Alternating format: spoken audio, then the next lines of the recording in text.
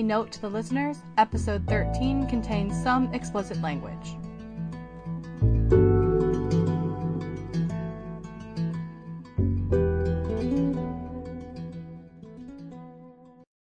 Hungry by Michelle Lee. John thumbed the channel button on the remote control. Then, on my last film shoot, I was so fortunate to meet Dr. Armand of Le France Labs in Paris, and I am so privileged to offer his breakthrough serum today for the astounding price of $39.95. It combines the Earth's own minerals with the power of your own skin cells to take away at least 10 years' thumb. Close your eyes and invite God inside your soul. Embrace the miraculous goodness that is Him. Feel Him heal your wounds like a ray of light, and you will wake up whole. Thumb. The question was, thought John, as the second-hand zenith powered off, its glow dissipating into the dark of his bedroom, would God come inside and take away 10 of his years for the astounding price of $39.95? But wait, there was more. Maybe if God could find a way to squeeze past shrapnel too small to remove and scar tissue too thick to fade, John would ask how a ray of light could rocket from a tank shell blast, tunnel through a femur, and leave a man legless. Ask if signing up for his embrace of miraculous goodness was anything like signing up at the army recruiter. Ask why he hadn't been stationed in Paris, where the words whole like a whole person and hole like a hole in your leg didn't sound the same. He glanced at the clock on his nightstand. 5:35. Maybe he just grabbed God by the collar and asked why the fuck he hadn't slept like a normal person in 270 days. Glow gone, John swung his good leg over the side of the bed. He swore as his stump tangled in the sheets, but then, with moves of arms and hands far more practiced than he cared to think about, he settled into the wheelchair parked alongside. He thought about a bowl of cereal. Over the last month or so, he'd subsisted on the stuff, after realizing that 1, it was a meal in a bowl, and 2, the pittance of a government check doled out to a mere staff sergeant would go further with General Mills. He didn't bother hitting any light switches on his way through the one-bedroom shotgun house to the front kitchen. He barely had any furniture to watch out for, just a brown table he grabbed from Goodwill for $2. It was big enough for his wheelchair to slide under, for a pile of bills, and a laptop. He'd gotten that free last Christmas from some family that found his name on a tree at the Kmart. Happy holidays. Love, the Smiths. The box, bowl, and spoon were on the edge of the counter where John always left them. He couldn't reach the cabinets above the sink, but more than that he figured why bother with pretense. He lived alone. He ate Cheerios, the original yellow box kind, 5 times a day, rinsed the bowl and spoon after the last round, and left them out to dry. He lifted the box and shook. He knew by the sound there was barely enough for a bowl, then saw the note he taped to the box after last night's dinner. Need. Damn. Buses in this part of town didn't start running until 6:30 a.m. It would have to be the Jiffy on the corner, a 5-minute trip if he avoided all the huge cracks in the sidewalk. It would be harder to avoid the crackheads who slept where they fell, but they never messed with him. "You got the crazy eye, man," one of them said the last time he headed down the block. When he left the house, the sun was staggering over the evergreen apartments. There weren't any trees, just a line of green dumpsters that smelled like urine and rotting meat. Next to the evergreen sat another small brown house like his. John squinted at the small figure kneeling near the front stoop. He'd seen the kid before. Frizzy hair the color of rust, wide face, some kind of t-shirt, and ratty pants. 6, 10? He didn't know. Stacy or Daisy or something? He didn't know that either, because the woman who usually yelled for her, probably her mom, brayed like a crow.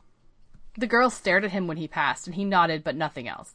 In this neighborhood, he could have been mistaken for any number of sickos. He might have changed a lot since Afghanistan, but sicko he wasn't.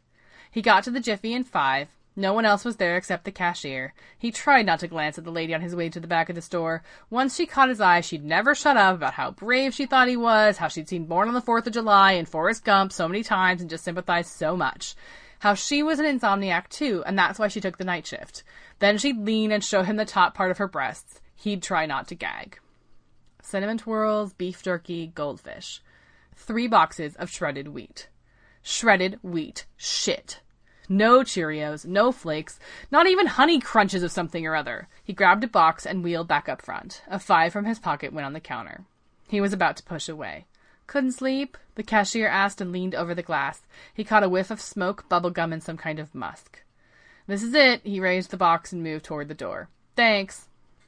The sun had streaked the sky orange by the time he got back to the 700 block of Mason.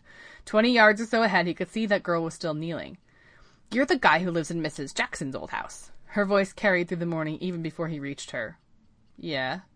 "My mommy says you're pretty nice," she called as he came closer, "and that you're a hero or something." He stopped rolling at the word hero. Isn't it too early to be on the sidewalk? No. Do your parents know you're out here? No. He'd known even before her lips pressed together with kid attitude that his question was stupid.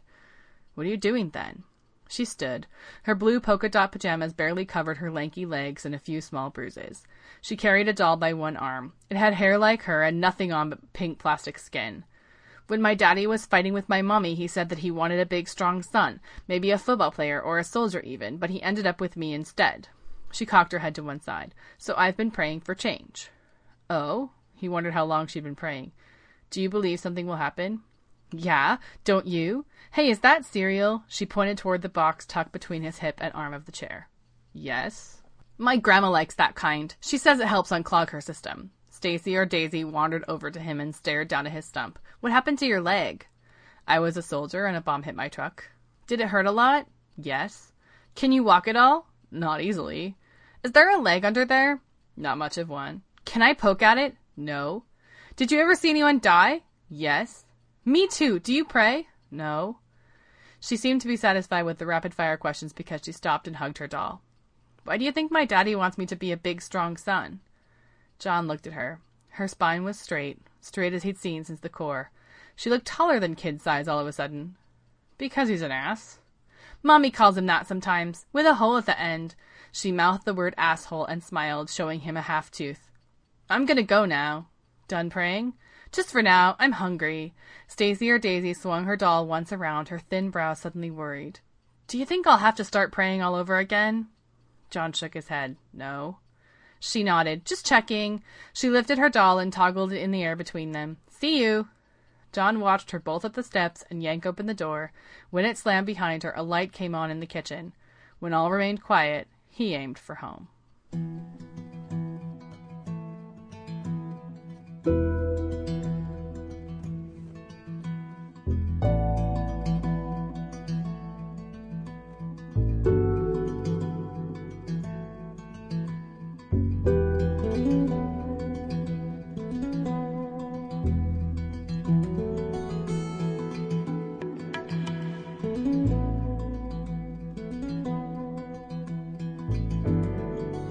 Hello there. Welcome to No Extra Words, the Flash Fiction Podcast. My name is Chris Baker-Dersch. I'm your producer and editor. Last week's episode was Step Carefully about where to put your feet down, and today's episode is Mind the Gap, filling in the spaces. Some of those spaces are very literal, and some of those spaces are very figurative, and Michelle Lee's story, Hungry, has both. It's been a real delight getting to know Michelle. One of my favorite things about doing this is getting to create this community of writers and getting to know everybody. And the process of getting to know Michelle and reading her story on the air has been a lot of fun. And it's a very powerful piece of writing. The voice of the cynic versus the voice of the innocent and how those two interplay and who in the end really is innocent and who in the end really is not is always a really interesting question to explore in literature. Coming up next, the story Sealed, about another very literal gap, and Jeremy Schnee is going to read his own writing for us. He wins the Bravery Award today for being the very first writer to share their own work in their own voice on the air.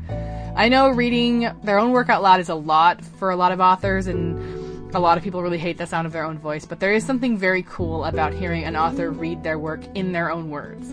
So that is what Jeremy's going to do. This is Jeremy Schnee with Sealed. Thank you so much for listening. I will see you next week on No Extra Words.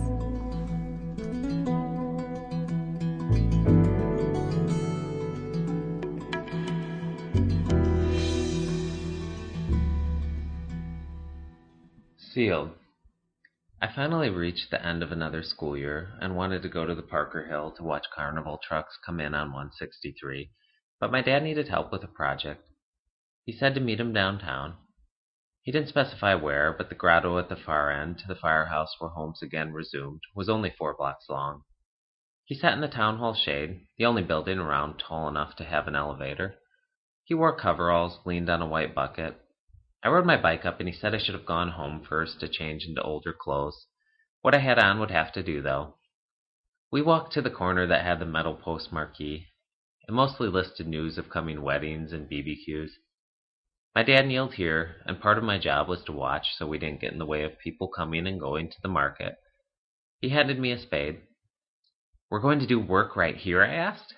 They want to replace this whole stretch, he said. That would cost thousands. He tapped the spade on the sidewalk and looked from corner to corner. I knew this spot. A gap in slabs had grown a hair wider with each passing year. A notorious hazard, I'd fallen victim to many skinned knees while running to or from the store. One girl even broke her arm while skating. Adults even tripped on occasion. I'd heard my parents and neighbors discussing this issue. Most of them thought it a waste of taxpayer money to replace a whole block of sidewalk for one crack. Other people wanted the town to have an overall newer appearance. You want to fill it in, I said. The bucket had a shadow in the lower half. It was mixed cement. What if we get in trouble? We won't. He showed me how to scoop, generous amount since it was a big space. I didn't get it. My dad wasn't exactly active in the community. He worked as a mechanic a short drive and larger city away. He watched my games, but never coached or led scouts or anything like that. A car approached, and the driver must have seen us. It slowed.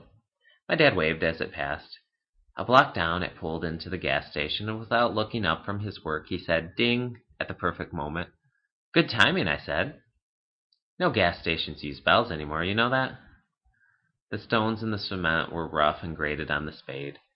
I filled my side, then I hesitated when a man rounded the corner. "Hello," my dad said. "About time someone fills in that damn crack." The man went around us. I knew him. Old Man Howard, who lived in the greenhouse and yelled if we stepped on his grass. "That guy never talks," my dad said, "just yells and yelled even when I was a kid." My dad had been yelled at by Old Man Howard as well. I couldn't wait to tell my friends. I tried to level the cement the same as on my dad's side. He set his spade down and showed me how to stay flush, using the other slabs for guidance. "Is this the crack where you hid your cigarette butts?" "Just a few," he said. "And remember, your mother doesn't know you know that story." Like I would after summer, he once waited on this corner for the school bus to take him to junior high. The nearby buildings were brown and gray. The big brick boxes had stood for 100 years. Nice to lean against, they also blocked wind and the view from parents on quiet mornings. My dad once said that was the best part about waiting for the bus. It used to get cold as hell in winter here. Your Uncle Hank used to say waiting on those winter mornings made him lose his hair early. I touched my head and my dad chuckled. I forgot about the cement on my hands. A gray speck bobbed above my eye. He said not to touch it or it'd make it worse. We'd have to cut the strand when we got home. "I stood at this spot many times," he said. "You will too." It had only taken minutes to fill in the space, and my dad said I did good work on my side. Along the dark slabs of the path, sun-blotted and marked by divots and scuffs, we sat guard. "Do you think this will save the town money?" "Can't hurt. They might tear the whole stretch of sidewalk out anyhow. Might not." "A lot of people are going to see what we did, aren't they?" "They will," he said. He told me I could go watch the carnival trucks coming in now. I didn't get up. I leaned back on the other side of the bucket. Whether the patch lasted a long time or little, the cement was already beginning to pale in color, to settle at the edges, and to solidify.